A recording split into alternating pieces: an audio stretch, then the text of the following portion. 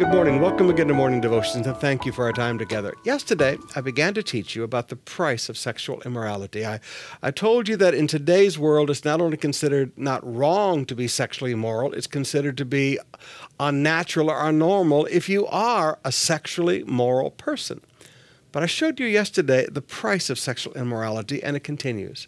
Now, for the little few minutes or half an hour that you're doing it, there's great pleasure involved. But verse 11, in the end, you will groan in anguish. Not in the end, you will groan in pleasure. In the end, you will groan in anguish. And then verse 14, I have come to the brink of utter ruin, and now I must face public disgrace. Now, you and I can act as if everybody thinks it's okay. But sexual immorality subjects you to public disgrace. Many people come to me today and they say, Pastor, it's just not fair.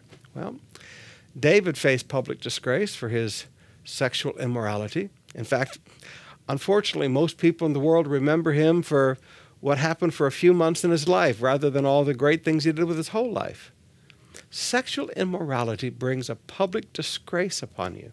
Please, learn to live a clean life.